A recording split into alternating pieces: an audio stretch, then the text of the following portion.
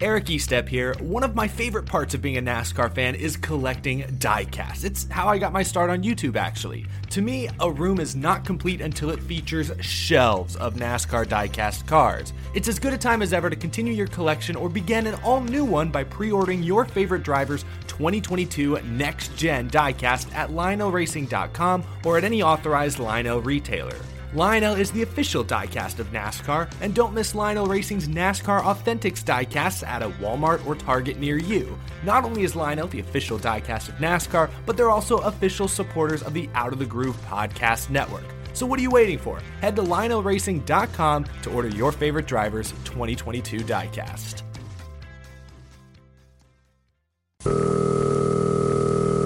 Hey Ben, it's Aaron.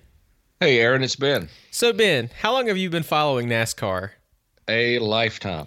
How fitting then that we're the hosts of the A Lifetime in NASCAR podcast. A Lifetime in NASCAR highlights NASCAR's illustrious history with analysis and anecdotes from a couple of NASCAR historians, namely myself, Aaron Burns, and my buddy Ben White, who's covered the sport since the Xfinity Series was called the Budweiser Late Model Sportsman Series.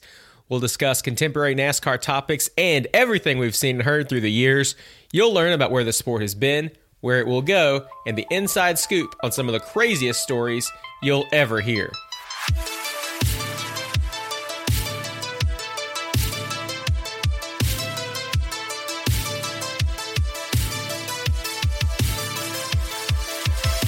Ben, rolling right along, this is, without a doubt, we were choosing driver of the week this week. I felt like it was very appropriate that this being our 9th episode, the driver of the week be the person who is synonymous with the number 9, Bill Elliott. You covered him for a long time. I've talked to him both as a fan and as a journalist as well. But tell me, what do you think Bill's presence in this sport has really meant to NASCAR? Oh, I'll tell you what, Aaron, it's been huge that Bill Elliott has been a part of NASCAR all these years. And what's so interesting about Bill is, first of all, he's sort of like Dale Earnhardt was to fans. People could relate to him so easily, and he came from the North Georgia mountains, and I never will forget the first time we heard him on Motor Racing Network. I believe it was mid-'70s, might have even been Darlington, not sure exactly what race, but there was this young kid going from the back of the field. His name was Bill Elliott from Dawsonville, Georgia, and they get on there, and his country mountain accent was so bad you couldn't understand him. And I was like, what was that? And then as time went on, of course, he was able to develop that. But I'm telling you, they just come from an awesome family. And, we've heard all the awesome Bill from Dawsonville stuff over the years. But I do remember one quick story I can tell you about him. He said that his dad owned a junkyard and an auto parts store. And his brothers, Dan and Ernie, would all work on their own individual cars out of the junkyard, and they would move cars around enough to where they could make a short track inside of the junkyard. That's awesome. And so, Ernie had his car, all Fords, by the way, because Mr. Elliott decided that he wasn't a big fan of Chevrolet. Matter of fact, he wouldn't even let people who owned a Chevrolet park in front of his Ford, his auto parts store, because he was a big Ford guy.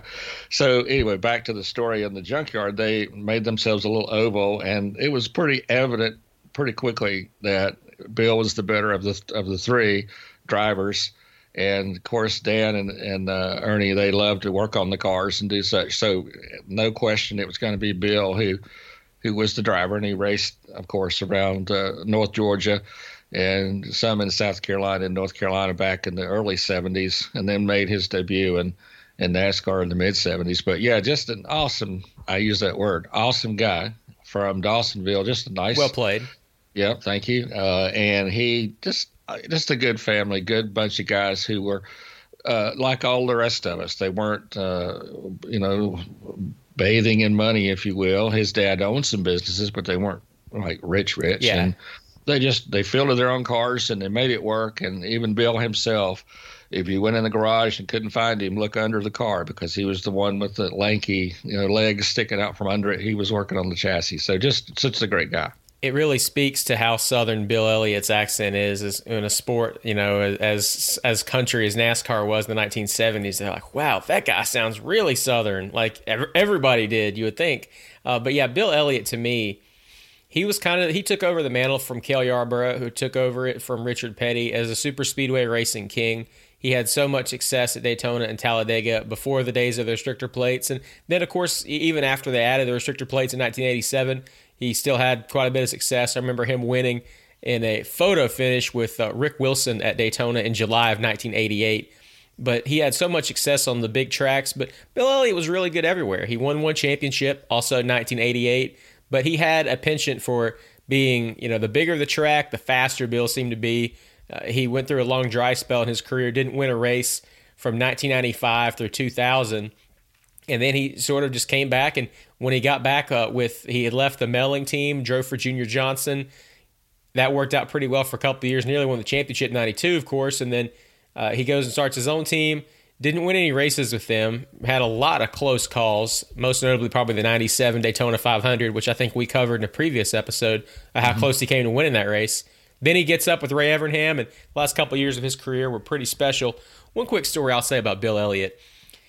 For all the success this guy had, and imagine being a Bill Elliott fan, like my mom, like my grandmother, like so many people, because the guy won most popular driver, almost every year of his career. So clearly he had an enormous reach among race fans, not just in the Southeast. But I will never forget 2003 Ford 400 at Homestead Miami Speedway, last race of the 03 season, last race of NASCAR under the Winston Cup banner, Ben. Yeah, I remember that, yeah. Bill's leading the race. I was hanging out with one of my friends at his house, and we're watching it. He gets up for a minute to make some food or something, and he has Bill Elliott in his race pool. And as you guys know, some of you guys may have done race pools before. It's a big part of my childhood growing up. It seemed like everybody had a race pool. It was fantasy football, but NASCAR, before we had fantasy NASCAR. So, I'm telling him what's happening, and he's like, oh, well, I guess Bill's going to win. That's awesome. So then I yell in the last lap, Bill comes off a turn 2, and he blows a tire. And I'm like, oh, my gosh, Bill Elliott blew a tire. Bobby Labonte's going to win. And he's like, whatever. Doesn't believe me. He thinks I'm just messing with him, Yeah. And I'm telling him, dude, I'm not kidding. I'm serious. Bill Elliott just blew a tire. He's not going to win the race. Bobby Labonte just won. And he's like, get out of here, man. I'm not listening to that. And I was like, look at the TV. And Bobby Labonte, at that time, they're showing Bobby Labonte winner, Ford 400 Homestead. He's like, you've got to be kidding me. And I was like, I had no idea how it happened. It was so frustrating. You had to think, because Bill had won the race before that at Rockingham, and we were all thinking like, man, what a great send-off. And then he's going to end his full-time career in NASCAR winning his last 2 races. Nobody, before or since, had such a spectacular potential for a send-off like Bill Elliott in 03 as a full-time driver, at least. His last Cup start was 2012, driving a Walmart car at Daytona, as it were. Mm-hmm. I think he may have run one after that. But that race, the 03 Ford 400, it was just one of those where everybody, I guess they thought Bill had this Cinderella victory wrapped up. He had the fastest car, and as fate would have it, blew a tire on the last lap and didn't win. But then Ben, all the success Bill had, he won a couple of Daytona 500s. He won a championship. He's such a deserving NASCAR Hall of Famer. He won most popular driver. He could have won most popular driver as long as he wanted, until he finally ceded the title to Dale Earnhardt Jr., who pretty much carried on that mantle of winning it every year throughout his career. And now Bill's son Chase is doing that as well. But when we speak of the drivers of the 9 car, Ben, I got to give a call to a guy who took over for Bill in 2004, and that's Casey Kane. I was at Rockingham when Casey came so close to beating Matt Kenseth in his second Cup start in 2004. And from that moment on, you're like, man, this guy's going to be a superstar. And for several years there, he was. Had a bit of a down time, as a lot of guys do in the Cup Series. Really, everybody goes through a slump at some point. There's just, even when Jimmy Johnson went through the sophomore slump in his 16th season, it was like, all right, now we know everybody's susceptible to having a down year. And Casey had a few of those, but picked it up late in his career, got with Rick Hendrick, and won some more big races before he had to hang it up, unfortunately early, due to some health concerns about him being able to hold up in the race car. But when he was at full speed, Casey Kane was very quick, but Yeah, I don't think there's anybody who would argue when they think of the 9 car, they think of Bill Elliott, or at least they think of the name Elliott now. Yeah, they do. And if you look back at Chase Elliott's career, driving for Rick Hendrick, he started off in the 24 car. A lot of people have forgotten that. And pretty much as a replacement, I guess, for William Byron. I think also, as you know, he runs the 24 as well. But the 24 was a flagship number for Hendrick, and Chase didn't have as good a luck with 24, and he of course switches to number 9. Imagine that, and starts winning everything. But that's right. Yeah, just the number 9 though. You're right. Immediately you associate that with the Elliott family, and just another quick story about Bill and the Elliots. If you look back at history, look back at photographs, you'll see that there's a red and white number 9 Mercury, that one of the first cars that they ran as a family in the Cup Series. Well, ironically, that car actually came from Penske Motors or Penske Racing, and before that, the year before that, had number 2 with Cam 2 motor oil on it, and that was a Bobby Allison car. Okay, and so it was one of those deals. We don't really have the money to paint the thing, so it's almost like, let's find a car that looks really good and let's stick a number on it, and that way we can save money on paint. I mean, they really just didn't have the money to do what they were doing until Harry Melling come along and bought the team, and then of course sponsored them and got them going. And then Coors was their longtime sponsor on the car. Mm-hmm. But just very quickly about Bill at Darlington, that year in 1985, we touched on this once before, but R.J. Reynolds put up $1 million for whoever could win 3 of the big four races.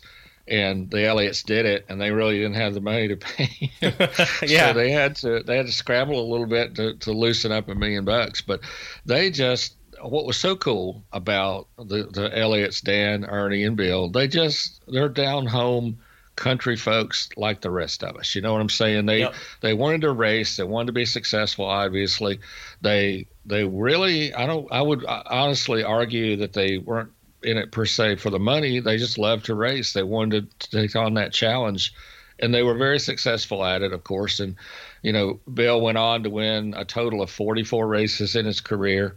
And by the way, talking about the number 9 car, I love doing this part of our show, but looking back at history, there was a gentleman by the name of Lynn Brown of New Jersey who ran the number 9 for the very first time at Langhorne, Pennsylvania. Wild little racetrack, yeah. Yeah, wild oval. You talk about oval. That was like an oval. It had no straightaways. It was a circular racetrack. And that was in 1949, the first year of the strictly stocks for NASCAR. And then if you go back to October 26, 1952, a gentleman by the name of Herb Thomas won in the number 9 for the first time. And that came at North Wilkesboro Speedway in North Carolina. So, and then there was a couple other guys. Roy Tyner ran the number 9 for many years throughout the 60s. We saw it on Marcus Ambrose's car with the Petties. Won a couple races. Yep, saw it with Sam Hornish driving for the Petties in the number 9. But the most successful, of course, with the 9 was Bill Elliott and the Elliott family, and that's what the 9 is always going to be associated with, that family. Yeah, there are just a few numbers I think that are very family centric. Certainly, Ben, the 9 is the Elliots. You could say the 3 is the Earnhardts. You could also say it's the Childerses, but really, when you think the 3, you think of Dale. You think of Dale Jr. Some could say the same for the 8, since Ralph also drove the 8 car, and then the 43 for the Petties. Those are some of the most famous ones. But I got to throw out this interesting bit of trivia. The All-Star race has existed for a long time. So the first All-Star race was 1985. Ben, you'd been covering the Cup Series for a couple years. I was negative 2.5 years old at the time when they first ran it at Charlotte in 85. So all these years they've run the All-Star race. It has been at Charlotte Motor Speedway. It's going to be at Texas this year. But to this point, it has been at Charlotte Motor Speedway all but 2 years. And the Elliott family, for all the years they're in the All-Star race at Charlotte, has 0 wins. They have run the All-Star race once at Atlanta in 86 and once at Bristol in 2020. And the winner in 86 was Bill Elliott. And the winner in 2020 was Chase Elliott. So every time we've had an All-Star race away from Charlotte Motor Speedway, the Elliott 9 car has won the race. Kind of wild how that works out, but they just couldn't quite seem to get that luck at Charlotte for whatever reason. Bill won the pole for All-Star race a couple times and never could bring it home. I know that my mom would have been thrilled if we saw him win when we went to the Winston in the 1990s. He came close a couple times, but it seemed like the Winston in the 1990s, Ben, was, if it was the early 90s, you had to beat Davey and Dale. If it was the mid to late 90s, you had to beat Gordon. And those were some pretty tough asks. Oh, yeah, for sure. And I don't know you're right. As you think about that, that's an interesting fact you brought up there. And well, thank you. Yeah, you're welcome. And thinking back on that 85 season, it was at Charlotte, I believe, that they had the brake issues on the number 9 Ford. Yep. And that took them out of contention to win the 600 that year, and that would have sealed the Winston Million. So, yeah, there's just times that drivers, and I'll be honest with you, Richard Petty's told me the same. He just didn't have the luck at Charlotte that he had at other racetracks, and he did win a World 600. Richard Petty did in 1975. Yep. But it was just one of those tracks that, in the same respect that Bobby Allison struggled at Martinsville, and couldn't stay off the brakes there, and got so close to winning races at Martinsville, I never could. And Davey didn't do as well as Martinsville. So I think you're right. I think sometimes it just kind of, these tracks sort of lend to certain families. And Daytona seems to be a track great for the Elliots, but Charlotte not so much. Yeah, and it's interesting that throughout Bill's career, and now Chase's to this point, this very well could change this year. The Elliott family's never won a Coca-Cola 600. It's kind of crazy. And honestly, the Earnhardt family only won 2. For all of Dale's success at Charlotte, his only 600 wins were in 1986 and 1992. Dale Jr. came very close in 2000, and as well again in 2008. He was leading, and I think he hit a lapped car or something under caution, blew a tire. I think he hit a piece of debris on leading the race, still finished 5th. And then 2011 ran out of gas in the last lap. 2015 was another close call. He finished 3rd. But, there's been a lot of guys, man. It's not just Bill and Chase Elliott or Dale Jr. There's a lot of guys who came close to winning the Coca-Cola 600 and didn't pull it off. Another one who's very top of mind for me is Tony Stewart. Tony Stewart had a ton of success in his Cup career. Pretty wild that the guy never won a Daytona 500 or a Coca-Cola 600 for how close that he came. He led both of those races in the closing laps and never won. In 2008, this is crazy to think about. 2008, let's go back to 2008 for a second. Jump back in the time machine. Tony Stewart came so close to winning the Daytona 500 that year. He got passed. He was trying to hold off the Penske cars at Kurt Busch and Ryan Newman. He couldn't do it late in the race. So he doesn't win the Daytona 500 when he was leading right there at the finish. Coca-Cola 600 2008. Dale Jr. dominates early going. He has that misfortune, comes back, but it wasn't quite as competitive late in the race as he was in the first half of the race. So it's Tony Stewart's night, right? Closing laps, Tony Stewart fires in into turn 1, blows a tire. Has to come in and pit, the final couple laps in case Kane snags another 600. So, very much the 600 for as long as that race is. Yeah, I guess it's such a long race because, you got to have 600 miles of luck because there's been a lot of guys that have won the Coca-Cola 599 and haven't won the 600. And Dale Jr. and Stewart, a couple big names. And Ben, obviously, we were touching on this. Charlotte Motor Speedway is the track of the week this week for the Lifetime in NASCAR podcast. Ben and I have a major history of the Speedway. We've both touched on it before. I work there now and have for a while in the marketing department before that and public relations department. We've both collaborated, Ben, on the souvenir race program stories for years. I've been going to the track since I was 4 years old in the 92 Winston, and you've been going. When's the first time you went to Charlotte, Ben? The first time I went to Charlotte was 1983, October of 1983, and that's I was working. I still do. Was working with the Lexington, North Carolina Dispatch newspaper. Been with them 38 years. That's so crazy. Yeah, I know. So it's a pretty long tenure. I think Al Pierce with Auto Week magazine has got 41 years with one particular publication. So I think Al covered the 1911 Indy 500 for Auto Week. I love Al, but I had to say that. Yeah. Al's cool. But yeah, the first race I saw there was 1983. Of course, I'd listened to a lot of Charlotte races on the radio back when I was growing up because my first race was Darlington, South Carolina in 1972 when I was 11. So I've been, listening to races for many, many years, and I got into the journalism side in 1983. But yeah, I've always enjoyed going to Charlotte, and it's a neat racetrack. It's one of those tracks you can see pretty well anywhere around the track. Of course, they've made some major changes to the track and made it even better than it was. And, for years, a lot of people You're talking about bringing me back, right? That's what it was. That's all it was.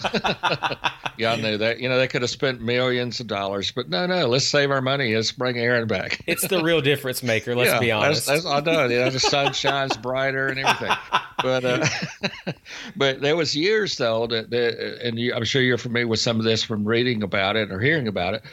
Between right in the infield area of turn 3 and 4, there used to be a pretty big hill there, and it was hard.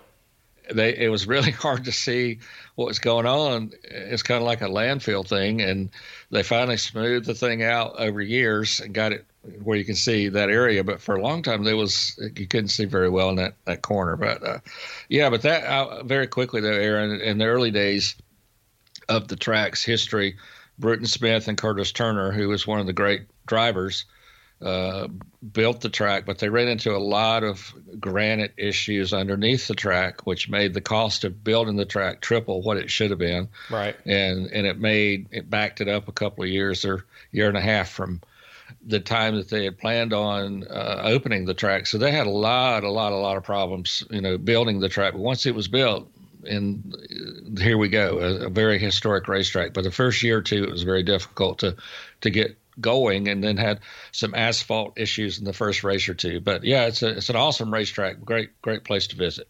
So I'm going to tell an embarrassing story that I don't think I've ever told anybody this story.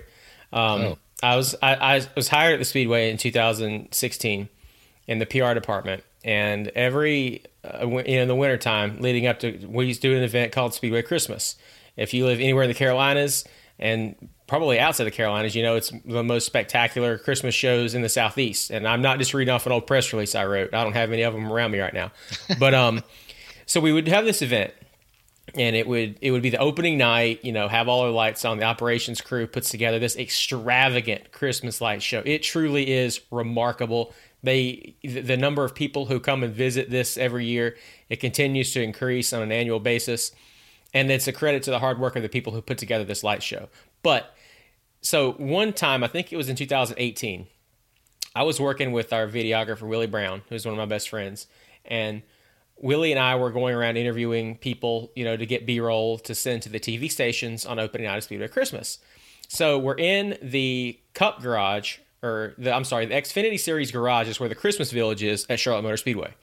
So it's where you can go in there, you can get eggnog, you can get your picture taken with Santa, all kinds of stuff. There's things you can buy. It's a pretty cool little spot, and it breaks up the light show. So we're in there, and we just interviewed Marvin Williams of the Charlotte Hornets. Marvin was the kind of the grand marshal for us that night, and I'm kind of standing around. Willie's getting some B-roll.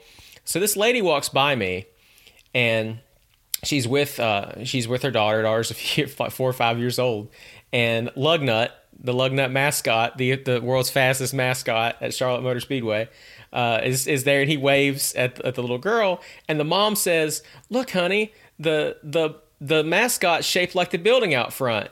And I was like, "Oh my God, it is." I've been coming here since 1992, and I never made the connection that they designed the Lugnut mascot's head to look like Smith Tower. And I am going to you want to talk tarred and feathered if anybody hears that. But I never made that connection. I was like, how did I not know that? And I didn't bring it up to anybody that night because I was so embarrassed. But I was like, how in the world did I not see that? So if you have ever been to Charlotte Motor Speedway, the really, really nice building that they have out front. I work up there, and along with many, many other incredibly professional, awesome human beings. And so when you see this building and the shape of it, it's like a lug nut. And so I think Sam Bass probably designed Lugnut, and he looks like Smith Tower. And he created Lugnut in 1994, and I didn't make that connection until some random lady walked by me and pointed out to her, her 5-year-old daughter 24 years later. Here's the deal. Aaron. I love you, man. I'm not going to leave you out there in the cold by yourself. Okay, I'm going to tell you an embarrassing story where I stuck my foot in my mouth, and we both got a laugh out of it. But I was doing a feature for Pole Position magazine, and it was about who are you named after? Okay. And so, I mean, this is one of the dumb things I've ever done. But it came out wrong. I was trying to ask another question. It came out wrong. I went up to Martin Truex and I said, Martin, I said, hey, buddy. Hey, man, how you doing? I said, can you tell me who you're named after? And he said, my dad. And what I was trying to say was, where was the name Martin did it come from? Did it come from a grandfather? Did it come from an uncle? But the way I said it, and he kidded me about that for a couple of years. Hey, man, so you knew I'm named after my dad, right? It's like, yes, since your name is Martin Truex Jr. It just came out wrong. So we got a nice laugh out of that for a while. But, sometimes things just don't click, But I was trying to say, is it a family name? Is it an uncle? Is it a grandfather? And where does it originate? And anyway, it came out wrong. So, hey, we all have things that happen that go wrong, and you just put your head down and keep walking and go from there. You definitely, in my case, put your head down. It was a moment of clarity that I had that was definitely pretty incredible. And I would say, in your defense, Ben, mine was more embarrassing, but fortunately, nobody knew about it. I just stood there in shock and shame. I was like, how did I never make this connection? I'm here Monday through Friday, in many cases, Sunday to Sunday, and had never thought of that. It never came to me. It happens. It does. Yeah. Another one of the cool things that I've experienced there was in March of 2017. So at this point, I think nobody knows outside about the Roval. We had already, we'd been talking about it. I was already, we were putting together some PR plans, and this had been in discussion already. This is a year and a half before we run the first Bank of America Roval 400, but at the time, it's not really been publicized much. They don't know yet what we've got in store. And frankly, one of the big reasons people didn't know it yet was because we hadn't decided what we wanted the track to look like yet. So Marcus Smith, President and CEO of Speedway Motorsports, has his friend Mario Andretti come to Charlotte, and Mario's raced at Charlotte before. He ran the National 500, the fall race, back in the late 60s one time. I think it was for the Wood Brothers, if I'm not mistaken. Mm-hmm. But so Mario comes out to the Speedway, and I meet Mario in the pits, and he hops in this $1 million Porsche to hot lap the Roval.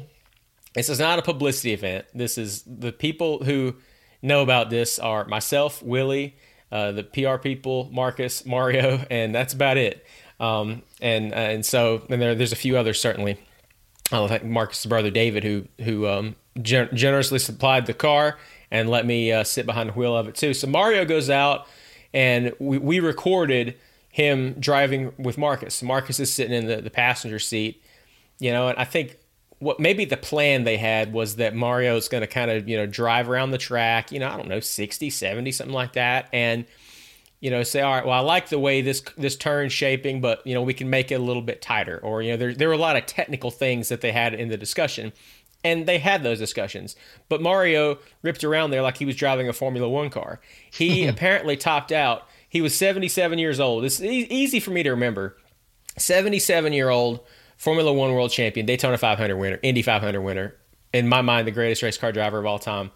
He hit 177 miles an hour that day in that Porsche. He was flying.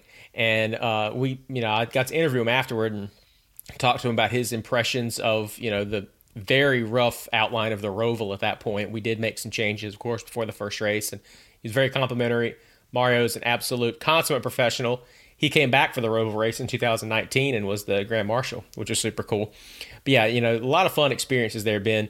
You and I, having grown up in North Carolina, it's the mecca of motorsports. It's America's home for racing. So many different names. There's so many fun things that we've experienced there. I want to hear another one or two from you. I know some of the things we've experienced a couple rows away from each other in the media center, but what are some things that you've experienced at Charlotte Motor Speedway in the past, Ben, that I may not know about? Well, I can tell you a personal story, a little bit involved in racing, but I mean, this is something we still laugh about, and I thank the good Lord I wasn't caught doing what I was doing. But I did a story there for NASCAR Illustrated in January 1995. Okay. About being driving a race car, going to a driving school, and Andy Hillenberg had the driving school, the fast track driving school there. Yeah. So I decided, just for fun, for kicks and giggles, I would ask Bobby Allison to come along and sort of be my coach. And he agreed to do that. So we're real tight friends anyway. So he said, "Yeah, I'll go with you." So he was there with me, and I had a little trouble getting up to speed the first day, and because I was just a little bit intimidated about going around. I didn't want to hurt their car. It's basically honestly why. And I come back in, I'm all giddy. "Hey, how you doing? How do you think I did out there?" He said, "Man," "let me tell you," he said, "if you don't pick it up, my wife could drive around you in our motorhome. You better start getting with it." So I was like, "All right, I'll show you." So then I started getting really, really good because I got my confidence up. And by the third more day, aggressive. Yeah. Yeah, and he kept telling me, "You're not going to spin out. You're not going to hurt the car. They got them set up where you can't do that." So it's like I got my confidence up. Okay, finally figured out how to get through the dog leg, because that kind of I couldn't figure that. And finally he just said, "Stop looking at the outsides of the dog leg and just go through it." And little things, just trying to help me. So after 3 days of doing this, I'm up to about 165 miles an hour. I mean, seriously, I was getting good to the point where I could put my right arm on the spider bar and just go down the backstretch one-handed. I mean, I was really having fun with it. And by the time you get good at it, that's when I say, "Okay, thanks for coming. Come back and see us something." I was like, wait. I'm just now getting good at this. But here's the story. This is January, and I had on my driver's suit. We had some Straight Arrow driving suits, when Straight Arrow was a sponsor at Bobby Allison Motorsports with Derek Copes. So we had identical driver suits on. I'm actually looking at a photo here in my office of that. And so it's over with. I got my helmet on the seat. I'm going down 85. I got this driver's suit on because it's cold. Okay. So you just left the driver's suit on? Yeah, I just left it because I had to give it back some other time. So we brought them with us. So Bobby said, "Just hang on to it and we'll get it later." That's a power move, Ben. You could have stopped at the McDonald's drive-thru in a driver's suit. That's a power move. Yeah. Oh, well, I just about did stop. And I'll tell you why. I was going up I-85 back to Salisbury, and I'm in my little Chevrolet Cavalier, and I hear this clicking sound, and I couldn't figure out what the clicking sound was. Click, click, click, click, click. I just couldn't figure it out. I looked down, and what was clicking was the speedometer, and it had gone over past 110. Wow. And see, I was so used to doing 165 on the racetrack that it didn't dawn on me that, oh, crap, and I was like, oh, my gosh. And I geared down, and I'm looking in my mirror, and I'm back down to that creepy little 55 miles an hour. And I thought, okay, the funny part of the story is, how would I have explained to the highway patrol, here I am in a driver's seat with a helmet on the seat, and I'm doing 110, and there's no explaining that. I'd probably still be in jail. But I just didn't, because the feel of the car was so good at 165. It's like I got so used to it. So when I got in my real car and I'd go back to 60 and 65 miles an hour, 100 miles an hour less, I just didn't. And so it felt so good, I wasn't thinking about it. And that clicking sound woke me up. It was like, what is that clicking sound? And it was the speedometer, because it couldn't go any further. And I thought, man, I mean, you'd still be baking cakes with files and still coming to see me at the jail. That's I'd wild. still be under the jail, and that was 1995. But yeah, just Charlotte has got it's a great racetrack for me. It's one of my favorite places, and there's a million little stories like that. I very quickly, Aaron, I can tell you one more quick one, and it was Bill Elliott. I want to go back to Bill just for a quick second. Sure. And they were running, I don't know, a lap down. This was sometime in the late 80s, and they were running a lap down, maybe 1990, 91. And but he was still with the course team and the Elliott team. And somebody got on the radio and said, okay, if we just get a caution, we'll be fine, and we'll get this lap back. And so they go a few laps later, and somebody yells on the radio, "Caution, caution, caution!" And Bill, in that North Georgia accent, "Don't get too excited. I am the caution." Because he was the one that spun out. Oh man! Just stupid little stuff like that you just laugh about. But he's like, "Don't get too excited. It's me. I'm the caution." But, they used to have a lot of fun on the radio talking about stuff like that, all the teams, and they still do, I guess. But it's hilarious. We need to do a show sometime on Radio Chatter, what you hear, during the race, some of the funny stories. But yeah, there's a million stories about Charlotte. Great stories. I'm still thinking about the Ben White knuckle ride or the Ben White driving experience down I-85 towards Salisbury. I'm telling you, it was something, man. You dodged a bullet, Ben. I did dodge a huge bullet, and I was like, "Oh my Lord, thank you, I didn't get." I mean, I didn't mean to do it. Honest, I know. My speed was just so up there on the racetrack. It didn't dawn on me because it felt so slow on the interstate. Anyway, that could have gone bad, but it was okay. It worked out fine. So I think it probably in some way, you can understand and relate to why race car drivers seem to get pulled over more often than the average person. And maybe it's not because they drive fast all the time, knowingly. They just kind of get into a rhythm, and and that's what happens. I think probably it's on a case by case basis. Jeffrey Earnhardt told me one time he was laughing about how he'd gotten pulled over for speeding like 3 times that week or something. And I was like, God, man, how does that happen? And he's like, I don't know, it just does. So that very well could be the case. Well, Aaron, if you don't mind, I want to share one more funny quick one about Charlotte, and we can move on to the. Ben, I would listen to 35 more stories of yours. Go ahead. Well, all right, this really did happen, and this is 1975, and it happened at Charlotte, and let's just say there was a prominent female movie star that came to the speedway as the grand marshal, and so she waves to the crowd, and again, this is a person who is very well known in the movie industry. I'm going to reveal the identity after you're done, but go ahead. Okay. All right. So anyway, she is walking through the garage, and they go into the driver's meeting, she and her entourage, and Buddy Baker is in the room, and she passes by Buddy, and he mumbles to his friend and said, "Boy, she looks like she's put on some weight." Oh, no. Yeah. And so she stops in her tracks, and she turns around, and she said, "I just can't believe that you would say something like that about me. I just cannot believe you did that. And I'm going to find Humpy Wheeler, and I am just going to report you, and I'm going to have I'm just going to let him know how you are. I just need to know, what is your name?" And Buddy Baker looked at her and said, "Darrell Waltrip." My name is Darrell Waltrip. And so that's a true story. That really did happen. So, there's a lot of funny stories. Absolutely. And by the way, that was Elizabeth Taylor. Yes, it was. Yeah, that's wild, man. That's a tough crowd she had to deal with that day at Charlotte. Yeah, sure did. But so one of the more recent cool experiences I had was a couple years ago. We had a little event with Toyota and with a first-time winner in the Cup Series this year. To make it a little bit more recent, Christopher Bell, who is now in his second year in the NASCAR Cup Series and was not born before, I think, any of the stories we've told today.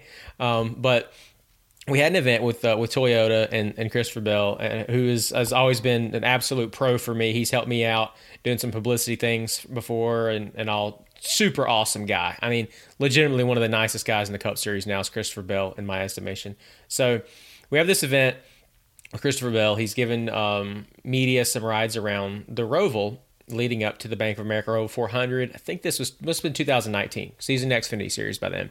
So we are, we got this souped up, I'm trying, pun intended, souped up Toyota Supra. Thing is brand new, hadn't even been for sale yet. I don't think it was a prototype, but it was like, so if you saw a Toyota Supra commercial about 2 years ago, you saw this red flashy Toyota Supra. So I drove that car.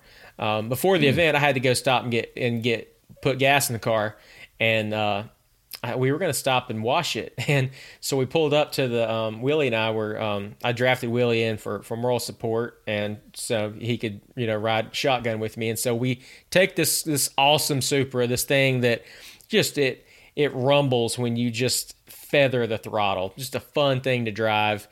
We did not hit 110 on Concord Mills Boulevard. Would have been super fun, but we couldn't do that in that case. So we go up to I think we went to Auto Bell there in Concord. And, we're going to wash the car. So we pull in and, get up there, and everybody comes out and starts looking at it like, "Oh, man, that's a nice car. Oh, that's cool, man. Where'd you get that?" So I'm getting ready to go in and get the thing washed. And they're like, "You can't get that washed here." And I was like, "Why not?" And he's like, "It's too low. If you pull up there, it's gonna damage the bottom of the car." And I was like, Well, all right. Well, that's okay. So had to pull out a line at Auto Bell in this really awesome Supra and then go across the street to Concord Mills to a drive-in car wash. Did that. Went back to the Speedway after we put gas in the car, and it was premium. I made sure not to put the wrong thing in it. That would have been an absolute disaster, the likes of going 120 on I-85. So we get back to this event, and Christopher Bell is doing his ride-alongs. I wasn't going to participate, but Will, our social guy, another one of my best friends, Will had to leave early. He had a doctor's appointment or something, so he's like, well, you just take my spot and get in the car with Bill and record and just ask him random stuff. And I was like, random stuff? And he's like, yeah, just random stuff. Well, Ben, you know me, and for those of you who know me, that is my absolute specialty. It is one of my God-given skills that I can come up with the most random, inane questions. So Bell's giving a few of these rides. You know, I hop in, I'm sitting shotgun with him. He's just ripping it around this place. I mean, we're flying, and I'm asking him questions like, you know, one of my favorites, Ben, was that I said, why do we drive on parkways and park on driveways? And I'm recording this with my phone, and he's purposefully like tail whipping through the corners to where like the video quality is less than stellar. And he just kind of looks at me and laughs. He's like, you know, I've wondered that since I was a kid. So he's like really engaged in this conversation while he's like, you know, on the very edge of control in this streetcar. And ask him all kinds of questions. How many holes does a straw have? Is a hot dog a sandwich? Is cheesecake a pie or a cake? Christopher Bell and I, for the record, both agree that cheesecake is a pie. But you know, you can argue. You can argue either way, Ben. But you could go either way. You could. It was a fun conversation at high speed around a racetrack in one of these souped up cars, and you know, just listening to him talk about the track and about. You know, we mixed in some technical discussion as well, but, you know, some of it was like, you know, I was like, what's your favorite movie? And he's like, Days of Thunder. I was like, oh, it's my favorite movie too. Did you dress up as any of the characters when you were a kid? And he was like, nah, I wasn't really a dress up guy. And I was like, well, it makes one of us then. But, you know, just super, super cool guy, relatable guy. Had they let me drive the car all the way around the Roval, I probably wouldn't have approached the lap times that Christopher Bell had. And to that point, Ben, I got to give Christopher Bell a shout out for winning his first race recently. Like I said, he's a super nice kid. I think we're going to see him win a whole lot more races. I don't know who I could really compare him to from the past. That'd be a tough question, but right. You know, he's a super cool guy, and I'm very excited to see how he does in the future. And maybe he's going to bring one home at Charlotte in May if the Elliott clan can finally end that 0 streak they have of winning at Charlotte Motor Speedway and a Coca-Cola 600. You got to think one of these years they're going to do it. Yeah, oh yeah, for sure. And you know, the funny thing about Charlotte and the 600, if you go back down through the list, there's a lot of drivers who became prominent drivers in the sport who took on their first victory in the longest, toughest race on the circuit. If you stop and think about it, you know, Jeff Gordon was one of those. Matt Kenseth was one of those.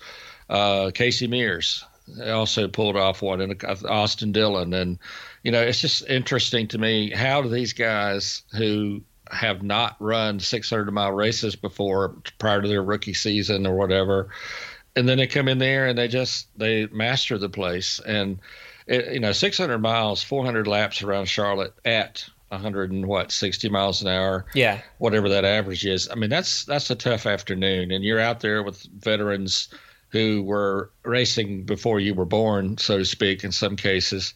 And they come out and win these things. It's just interesting to me as to how that comes together. And we've seen that happen many times. So with that said, the 600 this year, it wouldn't surprise me at all. Christopher Bell could possibly, you know, be there for it. You might see a Ross Chastain. You might see somebody that you didn't think of who would emerge towards the end of the race and, of course, go to victory lane. And that, you know, obviously starts the win cycle. And I've always heard, you know, wins breed wins. I've heard Darrell Waltrip say that. Once you get that first win, and that first one is so hard to get, once you get that first one, then others come. And Michael McDowell might be there, possibly in the 600. That car has always run well there with, you know, David Reagan and other drivers.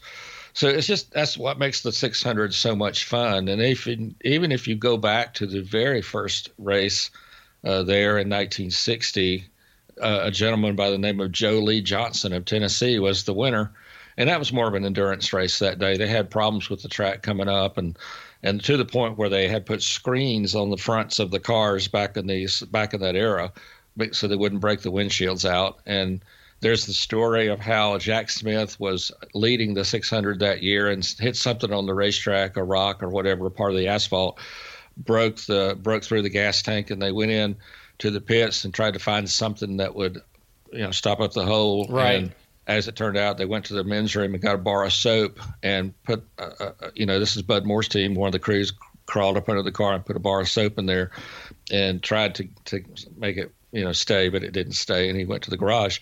But just interesting, lots and lots of interesting stories about Charlotte Motor Speedway. And the best part is it's local to everyone here in the Charlotte area. It's had that aura about, hey, if you can win at Charlotte, you made it in the sport. Still that way. And so I always enjoy going to Charlotte. It's a lot of fun to go to the track over there. Absolutely. So in the A Lifetime in NASCAR podcast, we have advertised that we talk about NASCAR topics, the drivers, the people, the cars, the teams, the tracks. Well, today we're going to talk about something new. We're going to talk about sponsors. So there have been all kinds of, legendary sponsors. We touched, Ben, in the past a little bit about, STP, Wrangler, Coors, Budweiser, some of the bigger name sponsors. But today, let's talk about some of the strangest sponsors that we've ever seen in NASCAR, because this is a sport unlike anything other than European soccer, European football, whatever, that sponsors play such an important role that you're likely to see so many different types of companies adorn a race car. I'm going to kick this discussion off, Ben, with my personal favorite, a car that I saw race in person. Boudreaux's Butt Paste is an American brand of skin cream that started out as a diaper rash remedy.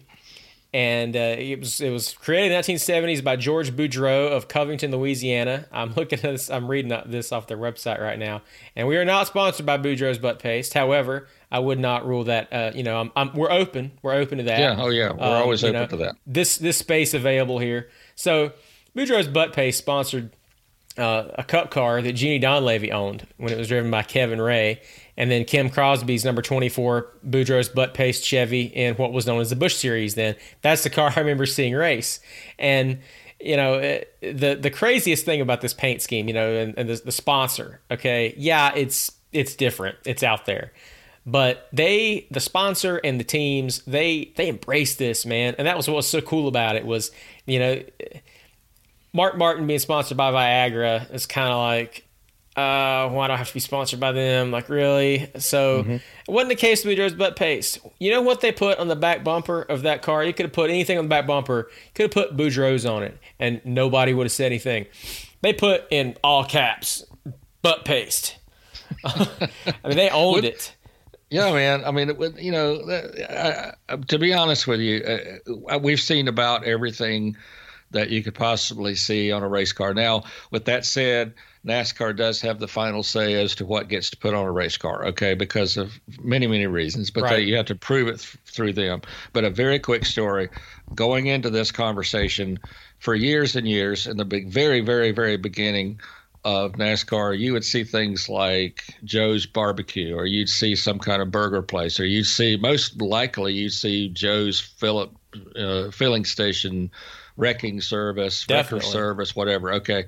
So in the 70s, you got more into the STPs and the Perlators and more automotive type sponsorships. As we got into the 80s, and we had seen the movies like Stroker Ace, and and later on Days of Thunder came, but the Stroker Ace movie featured a part where Burt Reynolds was on top of a float wearing a bird suit with, lots of feathers and all. And everybody thought, okay. Clyde Torkel's Chicken Pit Special. Absolutely. And this is going to be, everybody's like, all right, that's just too far-fetched. That's just not ever going to happen in NASCAR.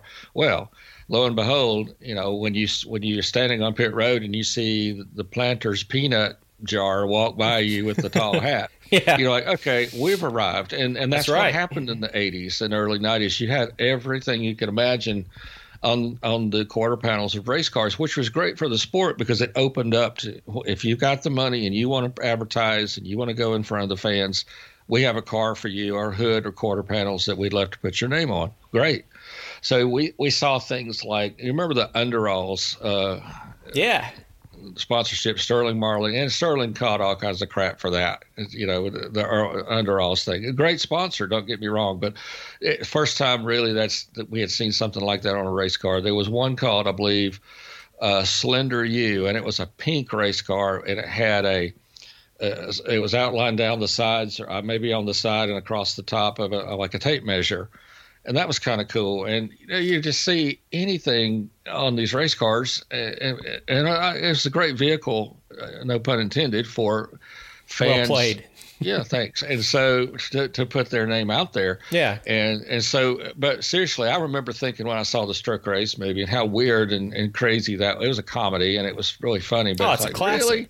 Yeah, it's a great movie. And Jim Nabors was in there, and you're right, the Clyde Torkel Chicken Pit special. And it was so funny, but it's like, that's just too far-fetched. Well, wrong, because it ended up being anything you could possibly imagine you'd see on the side of a race car back in that era.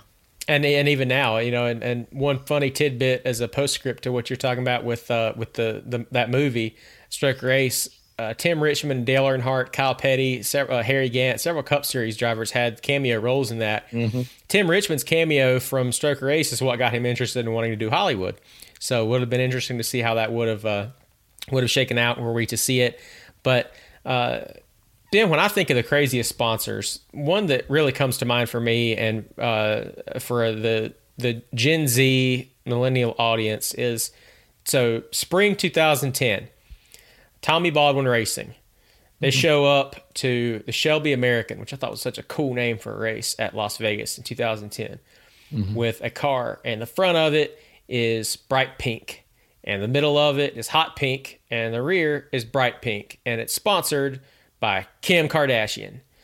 And you would think that, like, all right, he just made it up, right? Like, there's no way. No, it really is. So Kim Kardashian had this fragrance. It was, I guess it was a perfume, I would suppose. And They sponsored Tommy Baldwin's number 36 car in a Cup race. And Mike Bliss, I think, was the driver of the car. Pretty wild. For me, that might have topped the Boudreaux's butt paste in terms of just like, man, that is, you want to talk about ambitious crossovers. Kim Kardashian and the Cup Series is an ambitious crossover.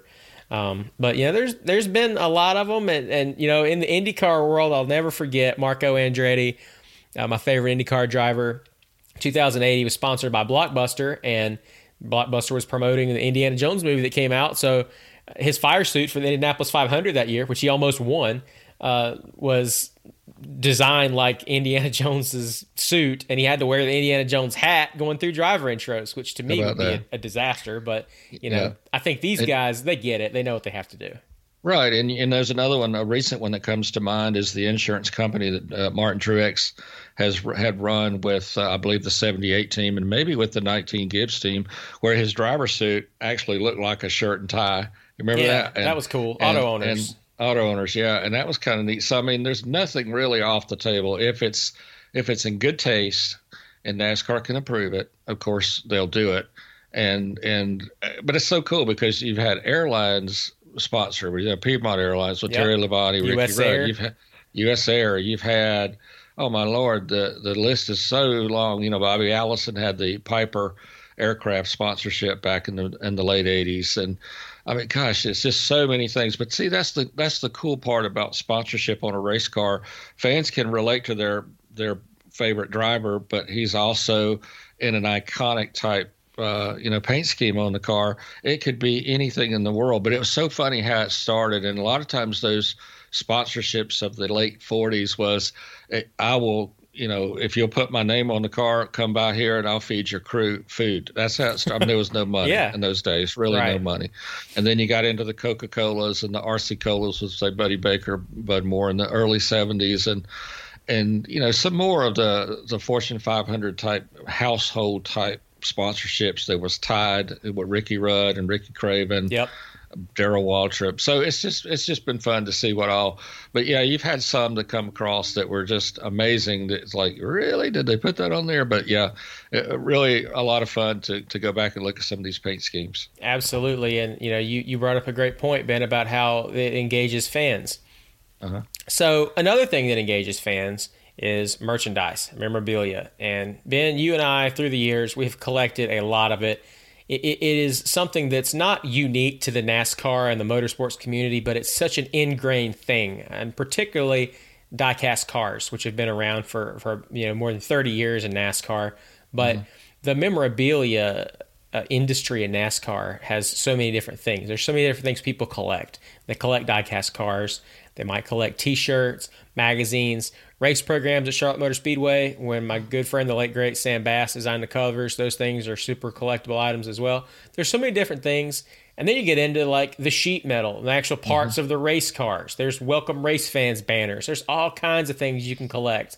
But having said that, Ben, I'll let you dive into this first. What are some of the coolest pieces of NASCAR memorabilia that you own? Well, I sort of went down the sheet metal route, and I don't really know how that started, I guess. Well, I do back up a little bit. Back in the mid-'70s, I lived in Welcome, North Carolina, not far from where RCR, Richard Childress Racing, is located today, and like a quarter mile away. My friend and I, Mickey Carnes, Mickey and I went to the Darlington race. Long story short, after it was over, there was a quarter panel off the Jenny Donlevy Trucksmore Ford. Yeah. That Dick I said, Brooks. that was Dick Brooks, right? And I said, that'd be kind of fun to have. And I asked one of the crew guys, "What are you going to do with that?" "We're going to chunk it. You can have it." And back in those days, you really didn't. The teams, I've heard the Wood brothers say they had dumpsters in the back. They just throw all that sheet metal in the back and have it crushed. Nobody thought about it back then until probably the mid '90s is when people started thinking about it. Yep. But and my dad finally asked me one day, said, "What are you going to do with that old Trucksmore piece of sheet metal?" And I said, "I don't know. Well, because we were getting ready to move." And I said, I'll chunk it or whatever. And I wish I hadn't, because I didn't know what the future held on that. Yeah. But to answer your question, though, I've got about, I don't know, maybe 60 pieces that have just given to me along the way. And I haven't really, honestly, I've not solicited for these. I just said, I'd have a crew member or a driver or somebody say, "Hey, would you like a piece of sheet metal or a hood or a side?" "Yeah, sure, I'll take it." And I really honestly don't know how that developed. I guess part of it is because I love NASCAR history, and maybe it's just kind of my way of hanging on to the history. But I have a building. Yeah, I have a building out behind my house, and it's about 100 yards behind the house, and I call it Uncle Ben's lunchroom. And the reason I call it that was because my grandfather, who's named Ben, also, who's passed away now, but he had a place in Dalton, Georgia called Uncle Ben's Lunchroom. And it was a small place that he and my dad ran back in 1940. Oh, that's cool. Yeah, and it was one of those places where you could go in and get a sandwich, a hot dog, soup. No place to really sit down. It's called like a bar kind of thing around the outside wall. Yeah. In that era, that's what a lot of people did. You go in for a quick sandwich and bebop out. And so I thought, well, my name's Ben, named after my grandfather and my father. I'm gonna call it Uncle Ben's Lunchroom. So I spent a good year probably putting these pieces of sheet metal up on the ceiling and on the rafters and on the sides of the inside of the building, and built a bar kind of area where we could grill burgers and just an old 1940s sort of motif out there, and an old oven, and put in a wood stove and a flat screen. So it's kind of a place to just entertain and have some fun. That's awesome. And, you guys don't serve fiberglass sandwiches or anything, do you? No, we don't. We're not. That's not on the menu right now. Okay. But no, we just, I always wanted a restaurant, and that's just one of my passions or whatever. My wife, that's cool. my wife very nicely said, "Well, you get a restaurant and we'll get a divorce." And so I said, "Okay, how about this? How about this compromise? I'll have my little Uncle Ben's lunchroom out there, and then we can just entertain friends, as we did last night. Had a little cookout out there, and it was just a lot of fun." But when we get further into the podcast, and we maybe get into doing some television or some visual, I should say, maybe I could show some fans what the lunchroom looks like. But it's just something. And I got into collecting model cars. I had a couple of thousand model cars at one time.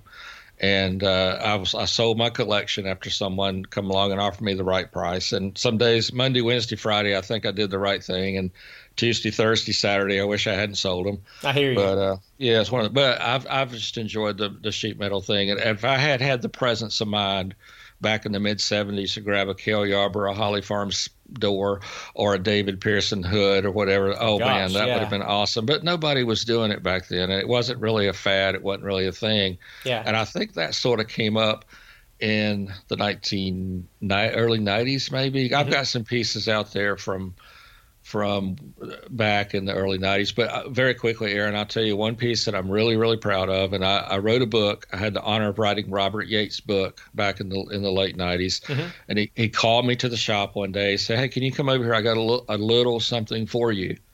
And I said, "Sure." And so I dropped by there after work one day, and he was very gracious and very kind and gave me a Davy Allison Havoline hood. Wow. And it hangs out there in a very prominent place, and I would never get rid of it because Robert gave it to me. And it's just, I don't know. I just think if a psychiatrist said, "Well, why do you do this?" It's because it's just my way of hanging on to history. I can go back there. You connect with it. Yeah, I do very much. And I can go back out there, and there's a story for each one of those pieces that's out there. And so, yeah, I mean, I don't have any more room now. I've got every square inch out there. I don't know that I could put another piece in there. I might be able to slide a piece or two in, but I've got to stop at some point. I can't rule it out yet. No, I don't. I'll never rule it out because there's too many neat sponsorship paint schemes and wraps and stuff nowadays. And if one came my way, I certainly wouldn't turn it down. So, Ben, I got to be honest. I don't think your collection's complete until you got a Boudreaux's butt paste rear bumper and a Kim Kardashian quarter panel somewhere.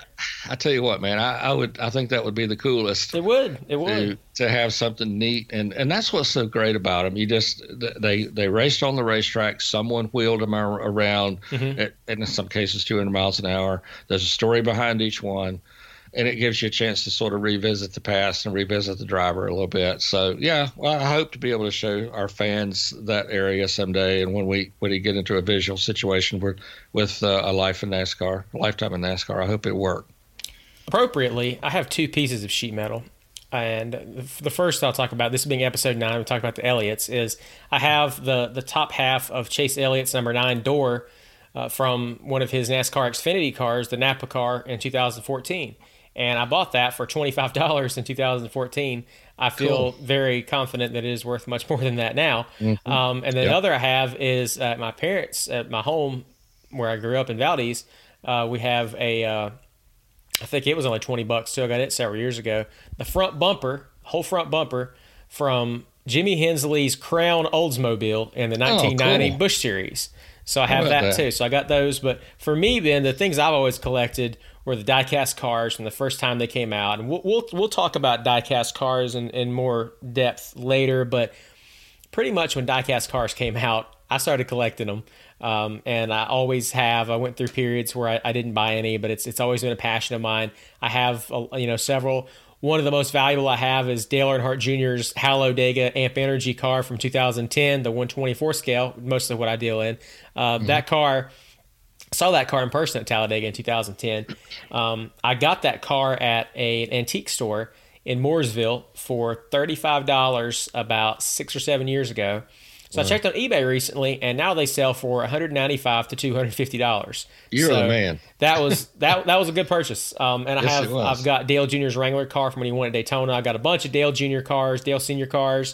Two of the most recent ones I got were a Kyle Petty 2001 car and a really interesting Ernie Irvan Texaco Haviland diecast from 1994.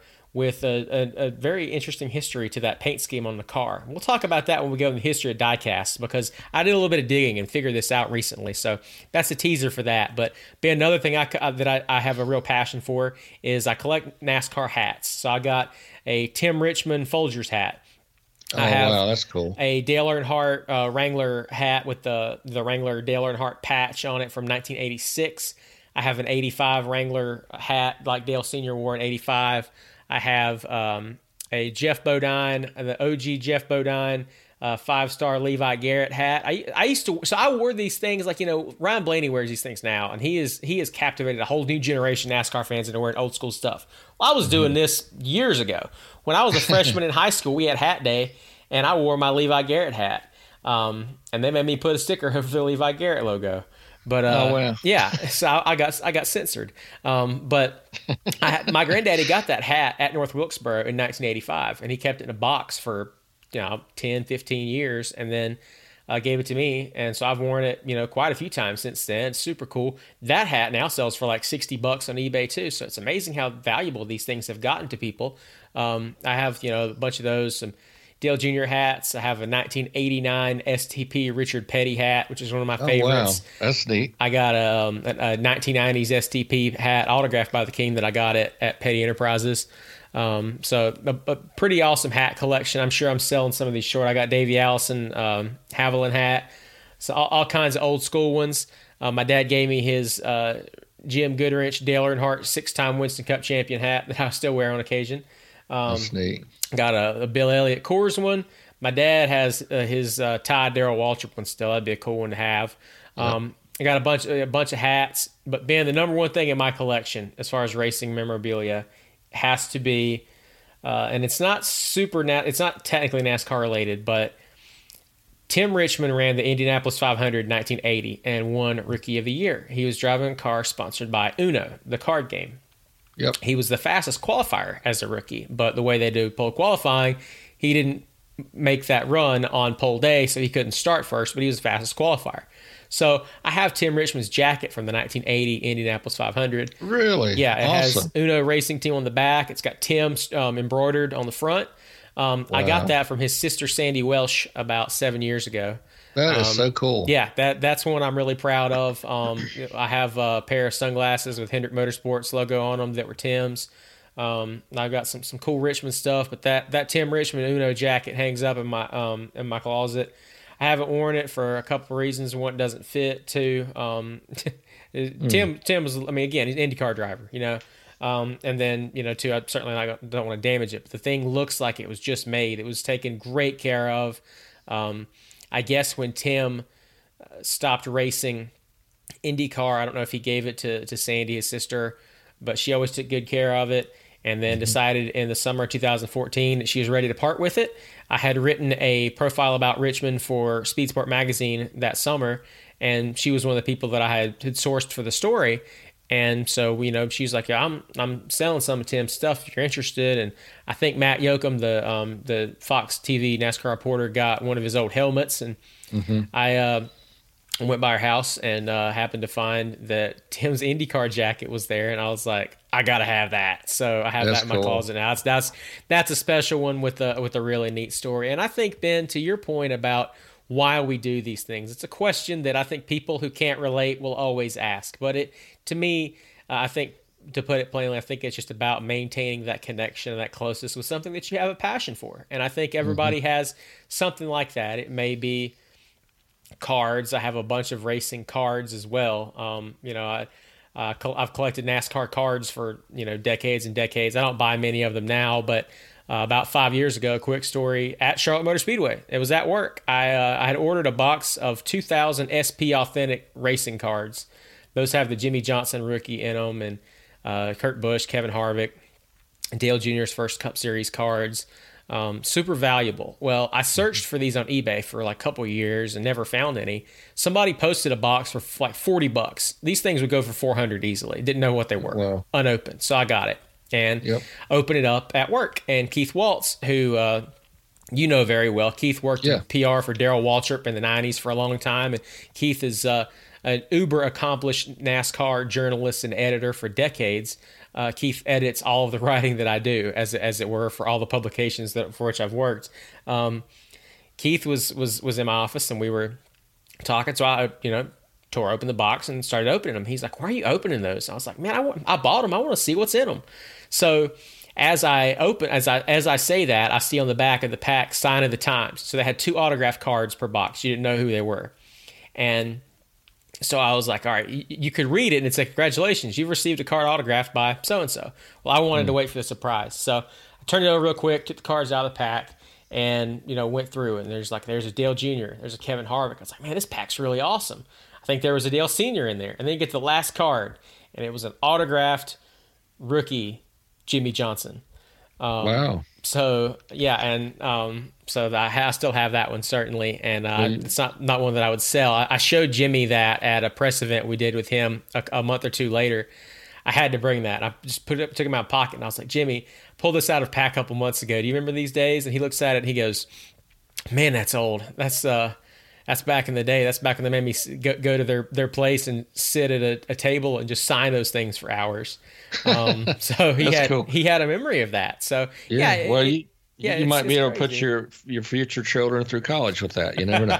Hey, man, you never know. Between the sheet metal and the die cast, the jackets, Yeah. hats, pictures, programs, cars, all kinds of stuff. You never know, but it's definitely pretty special. And I think you and I both have a shared passion for some of these things. Oh, we do. And I just love, like I said, when I go out to the lunchroom, as I call it, I just want to, some days I just sit there and I just look and I think back on all the neat stories or the neat paint schemes. And like I say, every one of those pieces has a story.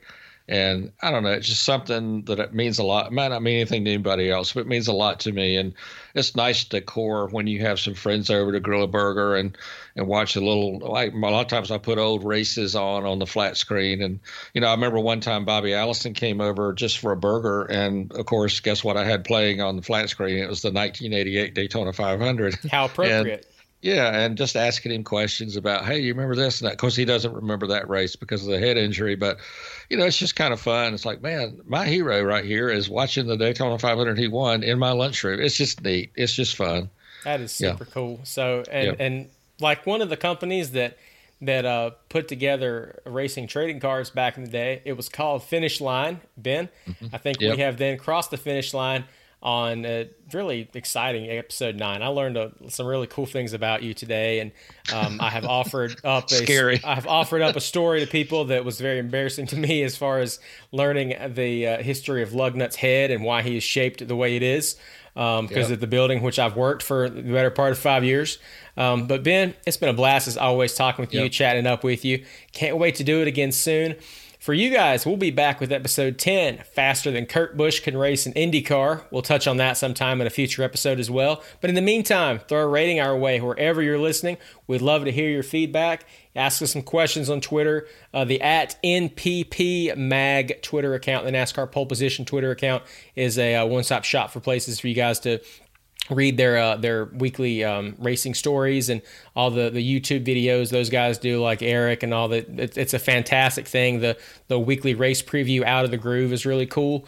It's also where our podcast is housed as well. You can also, of course, listen to it on several different options, including YouTube. But we appreciate you guys' feedback. Would love to know if you got any questions for us. Ask them. We'll do our best to answer them, and if we don't know them, then we'll just pretend that we do. But such a fun 9th episode, Ben.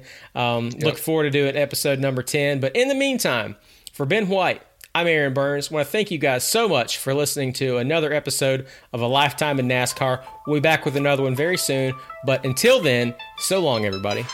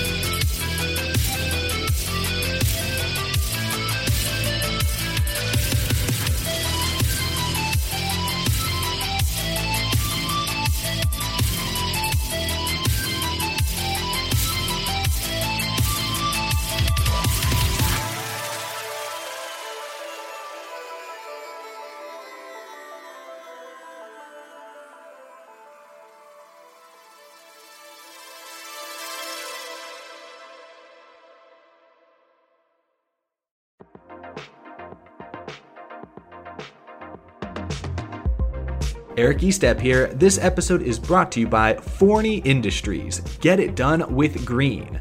Forney offers a full line of welding and plasma cutting machines, metalworking accessories, and more. For do-it-yourselfers all the way to professional metalworkers, Forney has everything you need for your next project.